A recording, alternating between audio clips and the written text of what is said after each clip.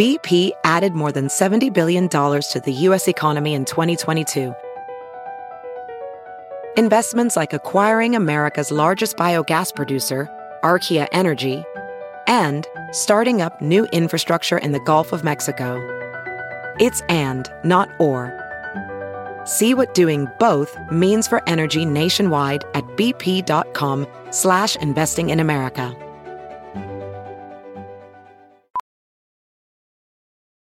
As a professional welder, Shayna Ford uses Forge FX to practice over and over, which helps her improve her skills. The more muscle memory that you have, the smoother your weld is. Learn more at meta.com/metaverse impact.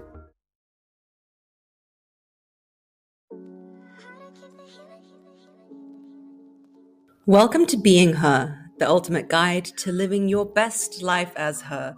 Join me, Margarita, on an empowering journey to discover your feminine energy, build meaningful relationships, and find your purpose. Let's dive in and explore all things womanhood together. Hello, my loves. Today I wanted to talk to you about a subject that gets brought up quite a bit. Off the back of last Tuesday's podcast, where we talked about the subject of playing wifey while you're on the girlfriend's salary / status, I said that the next podcast is going to be about sex in a relationship, when you should have it, when you shouldn't have it, and when is the first time you should have it. The reason I want it to be in this podcast and I want it to be a place where you can touch base is because essentially a lot of women have this question and a lot of women have this issue. So let's address it. Let's give you my thoughts, and hopefully it can be a point of clarity for you. Now, I am not a deity that knows the ins and outs of life, but I've come to think and experience a lot of women asking me about this same question over and over again to have formed a few thoughts about it. Talk about sex, we must address the context in which we're talking about it. In this one, it's not going to be about married couples and how often you should have it or long committed relationships. This podcast is going to be about the simple question of when should you do it the first time. There's a lot hanging here on women on the subject because it denotes a lot of history in terms of we used to have to be very chaste. Does it mean that you are not a very reputable woman? Will it ruin your reputation? Or have we been liberated in the 70s and now we've got the pill, so we should shag everything like men and it's not a problem? I think my opinion lies somewhere in the middle, and because I position my life and my life revolves around the idea of growth, self-development, and instead of aging, growing better and developing more. That is really the focus of my life. And the secondary focus of my life is imparting what I learn to you and hopefully allowing it to help you in your journey and in your trajectory of creating the life you want. So when I sit back and I think about it logically, it's fantastic that the pill came out and we can all act the way we want to and act like men. But sometimes when things happen, it's a backlash it's a reaction to what used to happen. And we need to think about why things used to be the way they used to be. The reason women had to be so chaste and pure is because our biological weight of what we would have to incur if we were to partake in casual relations would be so much heavier than anything that a man could experience. It's the same in nature, it's the same in the animal kingdom, it's the same everywhere. When you are to partake in the act of intimacy with a man that you don't know, you're taking a massive gamble that you might get pregnant. Not now, in terms of you might be on the pill and you might have things available to you like Planned Parenthood, but only 50 years ago we did not have those options. So the rules around what it was to be a woman and who you sleep with and how you conduct yourself is a protective mechanism. It's a protective in terms of the fact that the burden we carry due to our biological design is divine. It is creation itself. It is what everything pivots on. It is literal gold. It is why men chase it. We have the power to create life, but with great power comes great responsibility. And I really want you to focus on that.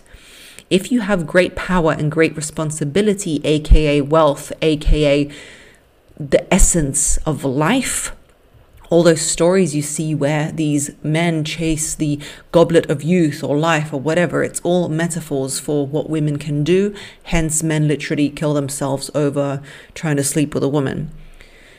With that great power comes great responsibility, and the responsibility is who you delve that out to.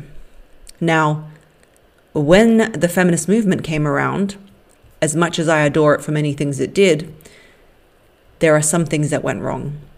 Instead of still valuing the superpower we have of creation and procreation and the creation of life and the divine feminine, we said, let's be like men. Because men, in our eyes, were in control and they were winning. So instead of saying we're going to be women but just as powerful, we said we're going to be better versions of men. We're going to be just like men. We're going to have the same rights. And that's fantastic. Every notion, every idea comes from a pure idea that this will be the better way to live. That's how it all starts. But the issue is, it didn't take into account the fact that we have a superpower that we must protect. Because with great power comes great responsibility. No matter how much we would want to be like a man and sleep around like a man, the old Sex in the City adage, it's just not possible because the superpower we still inherently have. Our brain doesn't know we're on the pill. Our brain doesn't know about Planned Parenthood. Our biology and our design denotes that we can create life and we can create children. And by creating those children, unlike a man, we devote ourselves and our body to years and years of caring for an infant. There are many dads that can bounce and leave the situation, but mums simply rarely do that because we're biologically and in every way hormonally attached to that child. So in procreating with a man, you're signing a contract with yourself and the universe before obviously the pill and Planned Parenthood existed, but in your body, in your DNA, you still know that if you sleep with Jake, Tom, Dick, and Harry, that you have signed a contract in the snow, in the air, in the metaphysical world as it was, that you're willing to bear his child. And you're not only willing to bear his child, you're willing to put your life on hold, and not in the business of I work in an office and I'm putting my life on hold, but in a literal, I am willing to devote my entire life and my entire mind and soul power and body and energy to the protection of this man's child. Because you can ask any mother walking, apart from those that we don't even want to mention, that 1% that don't adhere to this, but most mothers walking will die to save their child. I say this as a mother. I say this as someone who has a mother. Mothers will do that. So in sleeping with Tom, Dick, and Harry, you're saying, I'm willing to lay my life down, whether it be in childbirth, whether it be after. I'm willing to lay down my mental health, my well-being, everything in the continuation of this man's DNA. Now, a man can walk away because it's not in his body. It's not attached to him. It's not the same thing. A good man won't. But essentially, prehistorically, they could. So why does this all link up to what I'm saying to you today? The recommendation I'm going to give you when you're sleeping with somebody is going to be that unless you feel that you could do that with somebody, that you would do that to carry their DNA, if it was to happen, it will affect your self-esteem if you sleep with that man. It will affect your self-esteem because if you've ever wanted to make a podcast, if you've got something to say, which I think all of you do, Spotify has a platform for you that you can do it really easily on. All in one place, it's free, and you can even earn money. Spotify for Podcasters lets you record and edit podcasts right from your phone or computer, which is what I do. So no matter what your setup is, it's not complicated to start creating today. Then you can distribute it everywhere that podcasts are listened to. Then you can even monetize it. You can do a Q&A section. You can do polls and all these amazing things. Basically, it was really, really easy for me to do. For me, the obstacle was the tech aspect. And I know a lot of you wanted to hear from me. So Spotify made it possible for me to create this podcast. So I'm really grateful. Download the Spotify for Podcasters app or go to www.spotify.com/podcasters to get started. With 10 men in a row who you hardly barely know, who've given you no iota of devotion, no iota of commitment, no iota of special attention, no idea of who you are or where you're going or care about you as a being, you are going to energetically and physically say to yourself that your existence doesn't matter. You're going to biologically be telling your body and your mind and your being, your feminine being, that you're at the sacrifice and mercy of sleeping with all these men and potentially carrying their DNA without them having to even jump through a mere measly hoop for you, without them having to even buy you a meal because you know everyone's 50-50.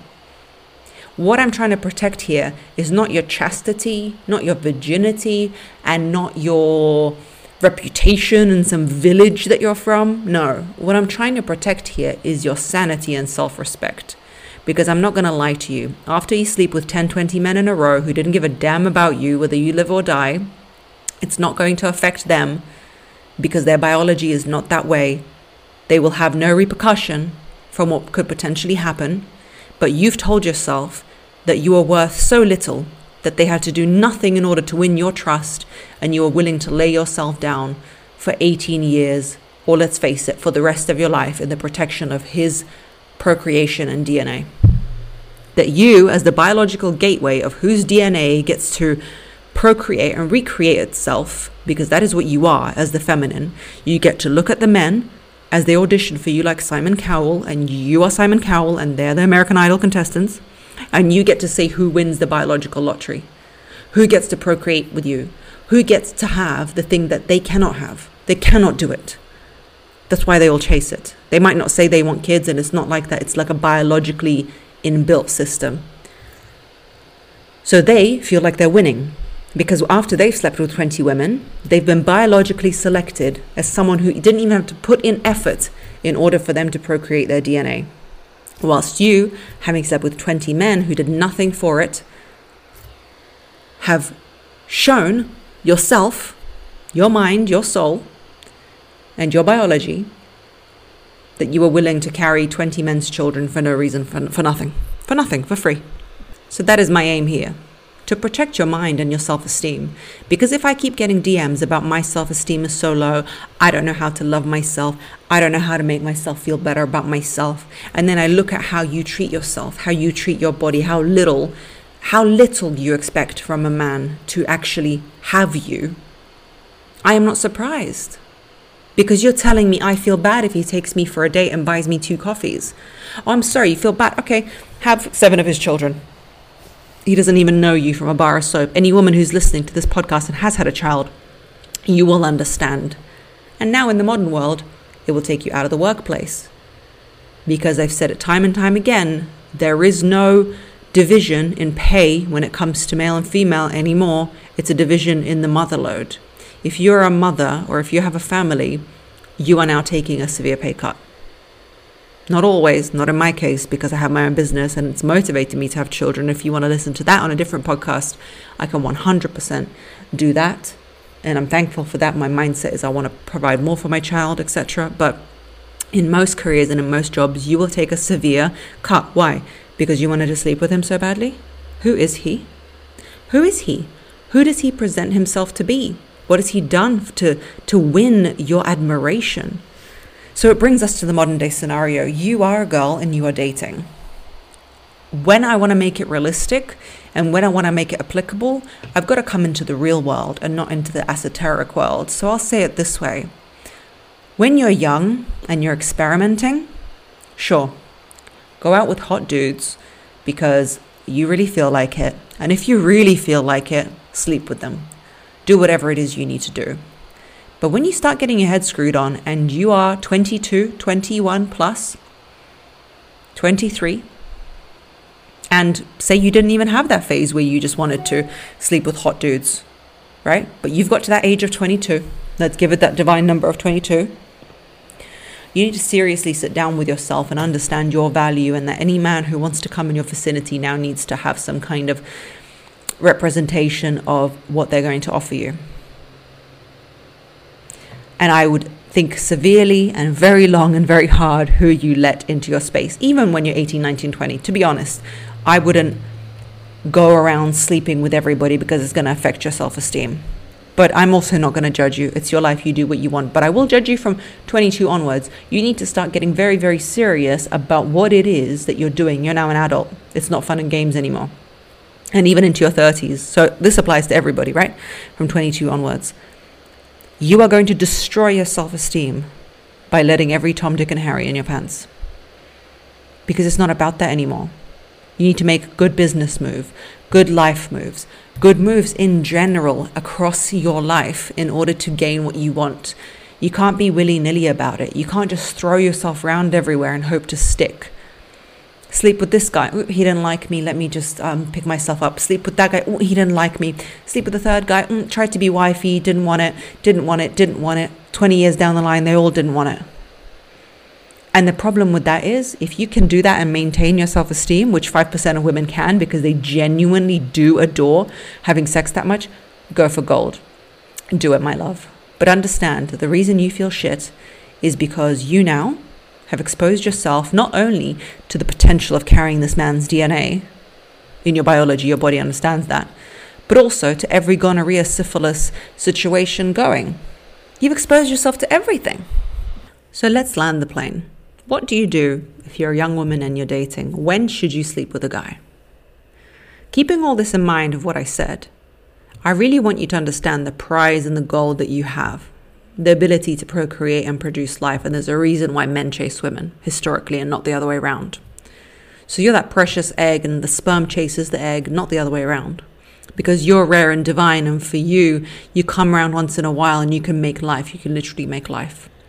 So with that in mind, you need to understand that yes, we are living in the modern world, and there is a select number of you that it's very simple. I'll just say, until you're engaged, don't sleep with someone. Because until that man is going to come forward and be like, I will support, protect, and provide for you, then you're not interested. But I want to make this applicable for the modern woman who maybe isn't ready for that, who maybe doesn't think of it like that yet. And to be honest, when I was 22, I certainly didn't, because I learned a lot and it changed a lot for me. But I will answer this. I definitely was not playing wifey with my husband now. And I only moved in with him after we got engaged. I don't know if that was just serendipitous or if it happened for a reason, but I just didn't want to change my life for somebody who hadn't decided yet. And once he decided, which didn't take long, then we started a life together. So for me, the moving in part would only happen after I got engaged with someone, because I can't waste my life moving boxes like a maniac from this guy's house to this guy's house to that guy's house. I don't care. It's not going to happen. Too long. Sorry. For me, the time to sleep with someone is not the 3-month rule. That rule exists because it's easy to follow. And you know what? You can follow it if it works. It's not the 2-week rule. It's not the second date rule. For me, it's this rule. And it's a very, very, very simple rule. If you're not the girly who's willing to say, I will only sleep with him after he's engaged to me, after he's proposed to me, then I want you to do this simple rule. Sleep with him when you're willing to solidify exactly the treatment that he's giving you in that moment in time. What does that mean? It doesn't mean he gives you a flower and you sleep with him because you want to solidify that as good behavior. It's not a reward system. But what I mean is, a man is most flexible even, speak English, hello, flexible when he is trying to win you, and the male biology registers winning as you biologically choosing him and sleeping with him, because from that moment, he is won. He is the king. He has won your tick of approval. And you can't tick someone many times. You either give them the tick of approval, the entrance to the nightclub, or you don't. So until you've given him that tick of approval and entrance to the nightclub, he can shift in his malleability of how he treats you. So say you meet him and, he doesn't really take you out much, but then he starts to, because he realizes that that's when he sees you, because you're busy otherwise, and he sees you when he takes you somewhere nice. So he's doing that. Then he's giving you flowers. Then he steps it up. Then he introduces you to his parents. Then he's talking about the future. And it's really moving forward in that beautiful way. And you're like, wow, this trajectory, this forward movement is now letting me know that he's putting in enough effort. I would like to now give him the tick of approval. Sleep with him then. Ideally, when he's told you already that he wants a future with you and you are it, and you're moving in that direction. But if not, then then it's definitely then. Because if all it took was for him to buy you a coffee and a croissant to get you in bed, then please do not cry in my DMs, my love, when you're saying to me, oh, he never plans dates and all he does is buys me a coffee every month and gets to sleep with me. You've given him the algorithm. Baby, you've given him the algorithm of what it is to get that biological tick of approval from you. And this is the last part that's really going to blow your mind. If you really want to be addictive to a man, if you want him obsessed with you, to see you in this magnificent light, then don't make it easy to get that seal of approval from him. Oh, Margarita's playing games, it's playing games. It's not playing games. I'm giving you the permission to value yourself. I'm giving you the literal permission for you to value yourself. Here it is. Here's a certificate. I'm giving it to you right now. Enjoy. There's a certificate. Because, trust me, it's very, very exciting for a man, or anyone really, to get the validation and approval of something they worked for, number one, because men thrive in doing as opposed to just existing. We all know that story that in World War II, when there was catatonic patients in the mental hospital who could not move, men in the male ward, do anything, they just lay there like vegetables every day, when there was no one available to drive the fire trucks because the Nazis were bombing England. Suddenly these catatonic patients got up and started driving the fire trucks in order to put the fires out, because there was no men, because all the men were sent to war. Men thrive in doing. So if you give him that challenge, as it were, not I challenge you to get me to sleep with you, no, but that interest, that intrigue, that build up, that juicy, dating period that you'll never get back again, by the way. If you get serious, then you're going to be married, then it's going to be family, then it's all the other exciting, juicy stuff, but you're never going to get the dating period back. You'll never get it back. So where are you rushing? Enjoy it and let him get the validation of getting you for the amazing things that he's done. He's actually going to feel better about himself also. That's what you're failing to see. He's going to feel amazing about himself. So this is the rules. You have to value yourself. You have to understand the gold that you're carrying. You have to understand that you have the power. And with great power comes great responsibility. And your responsibility is, who do you delve it out to? Because the biggest responsibility for women is we get the biological choice of which man procreates. And that sounds really deep and crazy, but truly, there are good men. There are some horrible men. Look up any news or website or anything of what men are capable of. Don't choose those. Don't choose the psychopaths and the narcissists posing as competent men. Choose the actual competent men who are willing to do things to win your favor. Don't choose the ones that are willing to take you for a coffee and a croissant because they're actually a narcissist and they know how to feign competency and they know how to pretend to be a competent, worthy provider of a man. But really, he's acting. And how do you divulge whether he's acting or not? You test it for long enough to see. And you don't tell him. You don't say, oh yeah, I see you're a narcissist. No.